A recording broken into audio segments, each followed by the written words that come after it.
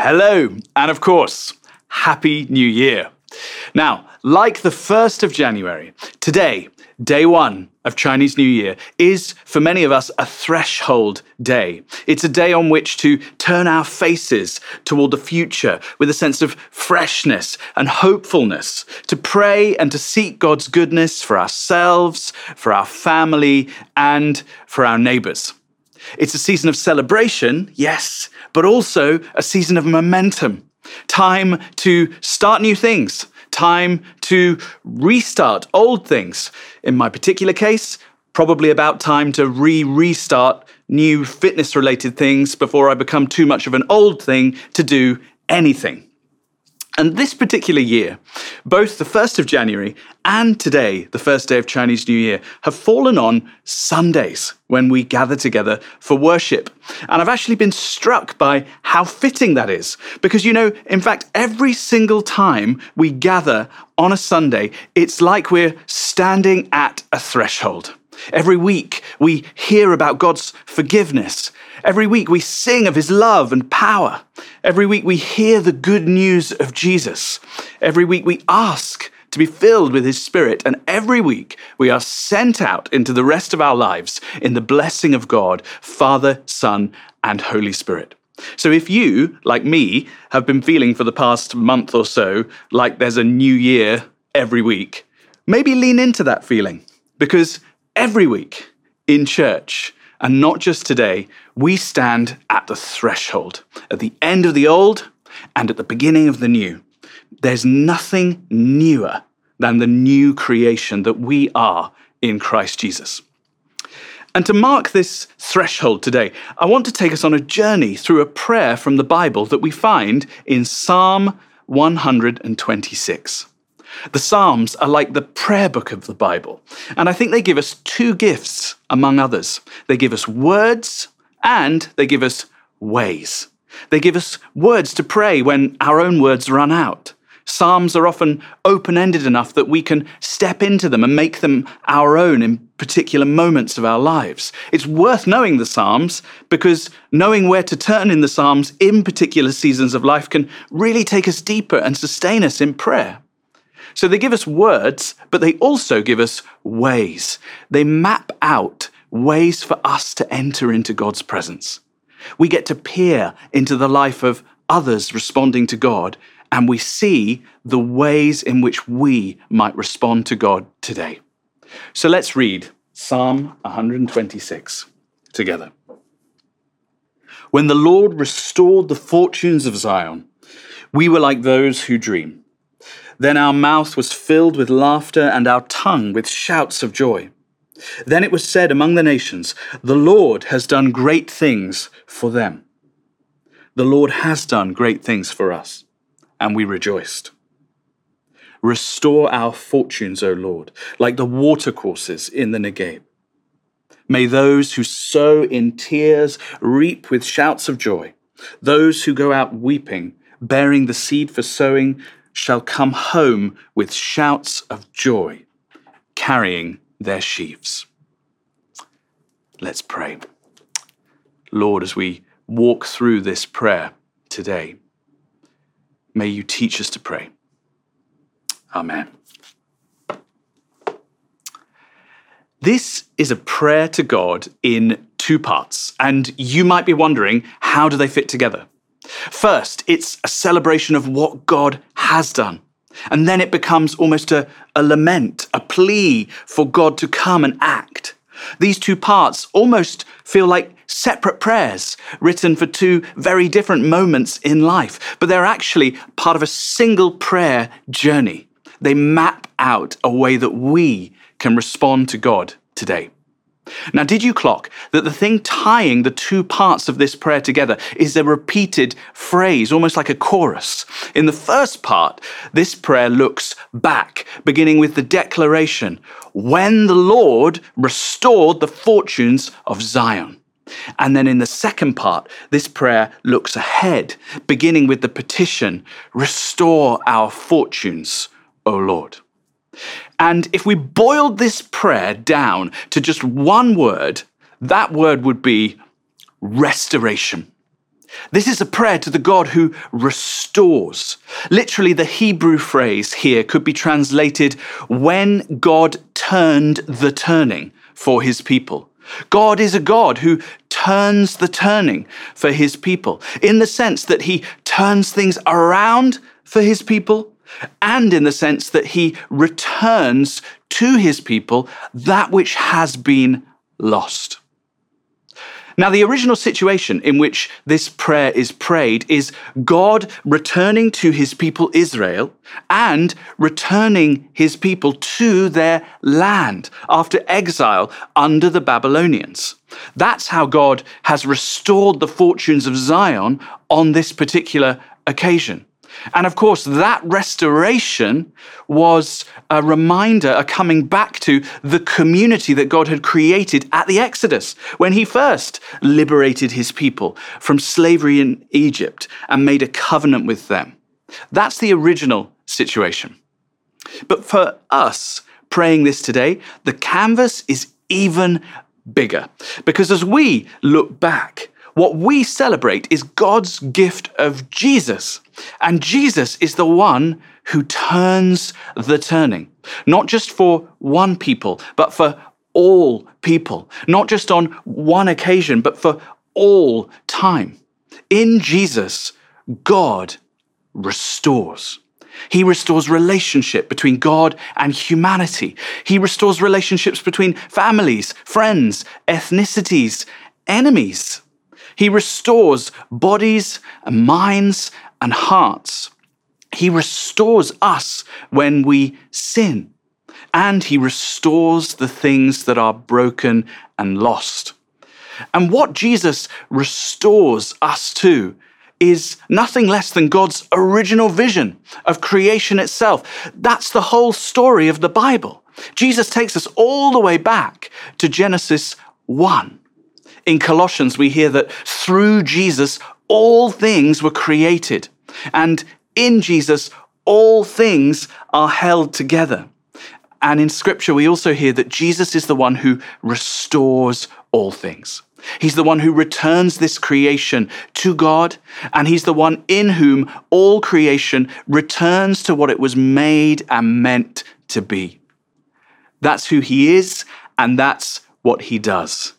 In Jesus, God restores.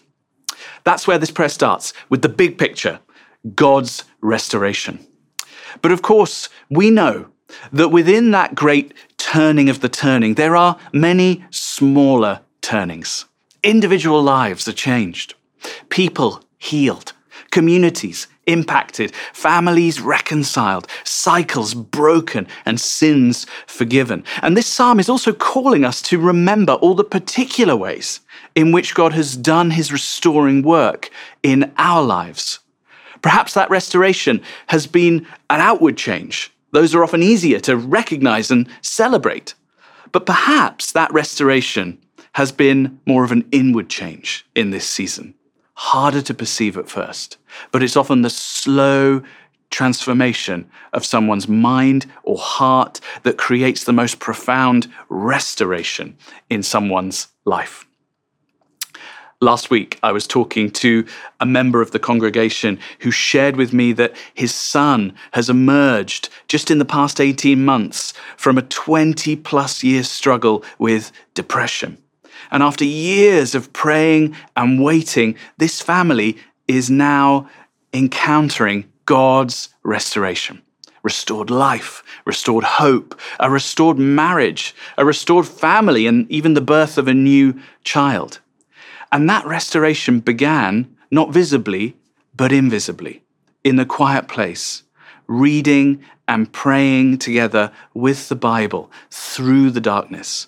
And it's inspired this family to go on to pray with others going through similar struggles, looking for their own restoration. And for us today, perhaps there's some particular place where we need restoration. A challenge we're facing in professional life, burden we're bearing in family life, a loss or a lack we feel in personal life. And as we hear about God's restoration, we are invited to ask God to restore us. That's the invitation of the second part of this psalm, especially. So this psalm is about a God of restoration. But one thing I love about this psalm is that it's also very much about a community of the restored that seeks God's restoring work in the lives of others. That's what the church is, a community in which we celebrate God's restoring work in one another's lives, and at the same time, a community in which we contend for God's restoring work in one another's lives. I know that at this time of year, many of us will be visiting our wider family, some of whom we only see at this time of year. But this is a prayer that gives us a sense that God's people, Zion, are like one big family, an even bigger family, engaged in this restorative task together. I know that might be a headache for some of you. You're probably thinking, I've got enough uncles and aunties to visit already at this time of year. But if you are born again of God, then the church too is your family, and you are part of God's restoring work. Perhaps as we greet one another this Chinese New Year, we can wish one another no greater gift than that God would restore us and restore to us all that he has for us that we have lost. As the psalm tells us, that is our true fortune and our true prosperity. So it's a prayer to the God of restoration, and it invites us to go on this journey of perceiving where he's doing his restoring work in our lives and how we can respond to him. But as we read on in this psalm, what we hear repeatedly is that this psalm tells us where to take that. We hear, first of all, when God restored, but then we go on to hear, then this, then that, then the other. And I want to turn to some of those thens now and pause and pick out 3 stages of the journey of responding to God's work in our lives that is mapped out for us in Psalm 126. In this psalm, we are invited first to celebrate, and secondly, to share, and finally, to seek. So first, we are called to celebrate the restoring work that God has already done in us. When God restored the fortunes of Zion, we hear, then we were like those who dreamed.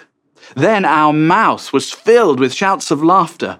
Then our tongue was filled with shouts of joy. It's like this psalm narrates how we should respond when God restores. We should marvel at what God has done. Perhaps we could even paraphrase this part of the psalm as, we had to pinch ourselves to make sure we weren't dreaming. We should smile about it, even laugh about it, and we should shout about it. We shout about it as we worship. Shouts of joy that thank God for who he is and what he's done in my life and in your life and the life of those around me. And we also shout about it when we talk to others about it, when we share a story or a testimony at church or in Connect Group or over WhatsApp that encourages others. And you know, the surprising thing about this first stage on the way is that it might take a little bit of intentionality and it might take a little bit of time. Sometimes realizing what God is doing in our lives is a slow burn. Sometimes we need to take time to reflect and discern what he's up to. And that's part of what prayer is for us. I was talking to somebody earlier this week about how weird it is that small children seem to come home from school with next to zero recollection of what they've done all day. Maybe your kids are a little bit like my kids, if you have some running around at home. My son is 3, and when he gets home, I say, Angus, what did you learn today? His reply, I don't know. Who did you play with? Don't know. What was for lunch? Don't know. I know because it's all over his face, but apparently he has no idea. Or perhaps an auntie asks, how old are you? Don't know. Or what's your sister's name? Don't know. In fact, if you believe Angus, all his uncles, aunties, and cousins all have the same name. They're all called Don't Know. And of course, he does know. he just hasn't processed it yet, or he's a little too tired, or a little too distracted to tell me until you catch him in a different mood. That mood tends to come upon him either right before bed or first thing in the morning, and he wants to tell you everything. Which is a little bit like my prayer life sometimes. Sometimes I'm a little too tired, or a little too distracted, or I just haven't had time to pause, reflect, process, and perceive the little things, the little bits of restoring work that God has been doing in my life that day, that week, to place my life once again in the bigger picture of the God who sent his Son to restore me. And when I do get that time, I often notice what God is up to. Things I didn't see become clear. So the first point is to celebrate. And the second is to share this restoring work with others. When I was a kid, my parents used to watch a game show called Catchphrase on the weekend. And I remember the catchphrase of the guy who presented Catchphrase was always this: say what you see, and when you see it, say it. That's where our psalm goes next. Their tongues were full of shouts of joy. Now, sharing what God is doing in our lives with others doesn't have to be really public or really polished. It's actually just about sharing with others the work that we see God doing. Because when we do that, two things happen. First, saying what we see is just deeply encouraging for others who get to hear about God and what he's doing. But secondly, and perhaps a little bit surprisingly, when we begin to share with others what we see, other people often help us to see an even bigger picture of what God is doing in our lives. Over the past few weeks, I've met up a few times with a student who's been sharing his story with me, and it's only as he shared that together we've been able to piece it all together. And it's just been hugely encouraging for us both to place what's going on in this student's life in the bigger picture of God's restoring work. And we see that in this psalm. Zion's story of restoration is reflected back to them by other people. Notice it says first, then it was said, among the nations, the Lord has done great things for them. And then it's after that the people praying respond to what the nations have said by repeating, the Lord has done great things for us, and we rejoiced. Again, over the next couple of weeks, many of us may be meeting with lots of friends and family, some of whom will share our faith, though perhaps not all. And I'd encourage you, just say what you see. Share a little bit of what God is doing in your life, perhaps even with those who don't share your faith. Many times in the Psalms, we hear that the nations ask God's people, where is now your God? But in Psalm 126, the nations say the opposite. They say, the Lord has done great things for them. And often people are nudged to explore Jesus and to explore faith when they recognize the Lord has done great things for them. So when you see it, say it. Share with those around you what you feel God is doing in your life. Might be something big and visible, might be something small and invisible, might be something invisible, but biggest of all. Sometimes it's the restoration of our heart and our mind, remember, that leads to the biggest transformation. And as we share, we also receive more back. Now, we could stop there. If this psalm ended at verse 3, we'd still think it was a complete prayer, a great prayer. But the psalm we have doesn't stop there. There's a final step. Now the psalm prays, restore our fortunes, O Lord. May those who sow in tears reap with shouts of joy. And this is the final step along this journey of prayer and responding to God. recognizing the restoring work of God in our lives and in the lives of those around us. Our shouts for joy and our rejoicing becomes a place to stand as we continue to seek God's restoring work in other lives or other parts of our lives. From verse 4, the psalm pivots from what this God of restoration has done to what this God of restoration will do. And the imagery in this last part of the psalm is all harvest imagery. It's all about crops and dry land and rains and growth. And of course, the thing about harvest is that even though God has provided for the people, each and every year, God must provide for the people again. And so, in each and every season, the people must go on trusting, go on praying. We hold on to what God has done as we head into the places or times where we still long for Him to move. We pray on the basis of what He has done. We pray, Lord, do it again, or Lord, do it here too. Restore our fortunes, O Lord.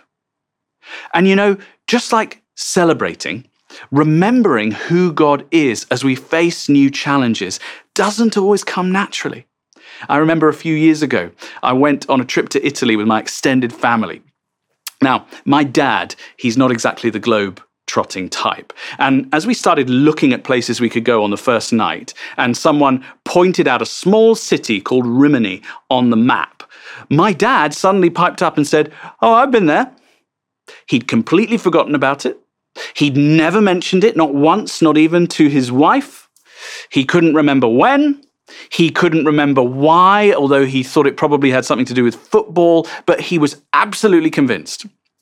That Christmas, we bought him this, which now hangs in the hallway just in case he forgets again. And perhaps we all need to hang some things on the walls of our minds and our hearts to help us remember. That's part of why we celebrate and share what God is doing in our lives, because it reminds us, it calls us back to who God is, and it builds our hope. When we hear at the very start of our psalm that when the Lord restored the fortunes of Zion, they were like those who dreamed. It's not just that they had to pinch themselves to make sure they were awake. It's not just that. They dreamed because when God moves in our lives, our horizon enlarges and our hope enlarges, and we gain a greater capacity to dream. To dare to dream and dare to pray for changed lives, changed relationships, changed situations. To dare to dream and to believe in God's dream of a restored creation. Some of us hearing this are probably in a season of digging deep into our own story and memory of the God of restoration in order to seek His restoring work in an hour of particular need for forgiveness and reconciliation, for transformation, for healing. We're asking God to restore the fortunes of His people again, just as He did before. And if that's you, then we'd love to pray with you in a few moments' time. Of course, that might not be all of us, but wherever we find ourselves, the call to action I want to leave us with today is to move along the path that Psalm 126 marks out for us, whichever stage you find yourself at. If, like my son, you're a don't know, then ask and wait and celebrate what you find. If you're celebrating, begin to share it. And as you celebrate and share what God has done, seek out what God will do in your own life and in the lives of others around you. Contend for His restoring work in the lives of the people of your community. Amen. And so now, shall we take a few moments, wherever we find ourselves today, to wait on God and to invite His Holy Spirit to come. Father, we pray Send your Holy Spirit. Come, Holy Spirit.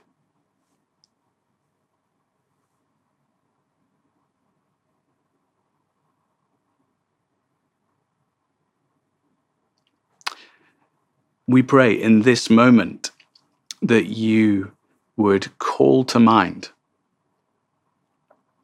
those things that you have done in our lives that we may not fully see. May we perceive and celebrate your restoring work amongst us.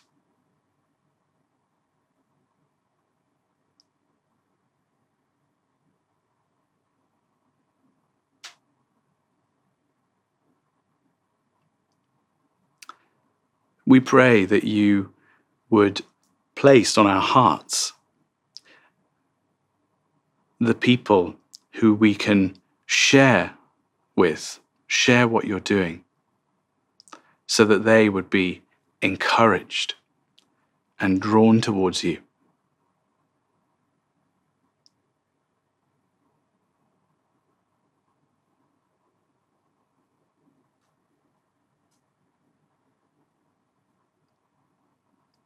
And lastly, we ask that you would give us the groans of the Spirit in the places where we are seeking and praying for God's restoring work. One thing to notice about the second part of the psalm, which prays for rain, is that the first irrigation of the seed being sown in this prayer comes from the tears shed by the person doing the sowing. Maybe you're in a season of sowing in tears, and God has called you to stand and serve in a dry place. And the God of restoration says to you today, those who sow and weep will with joy reap. So we pray, come Holy Spirit, and rest on those who sow in tears. May we hope in you, and may we reap with joy.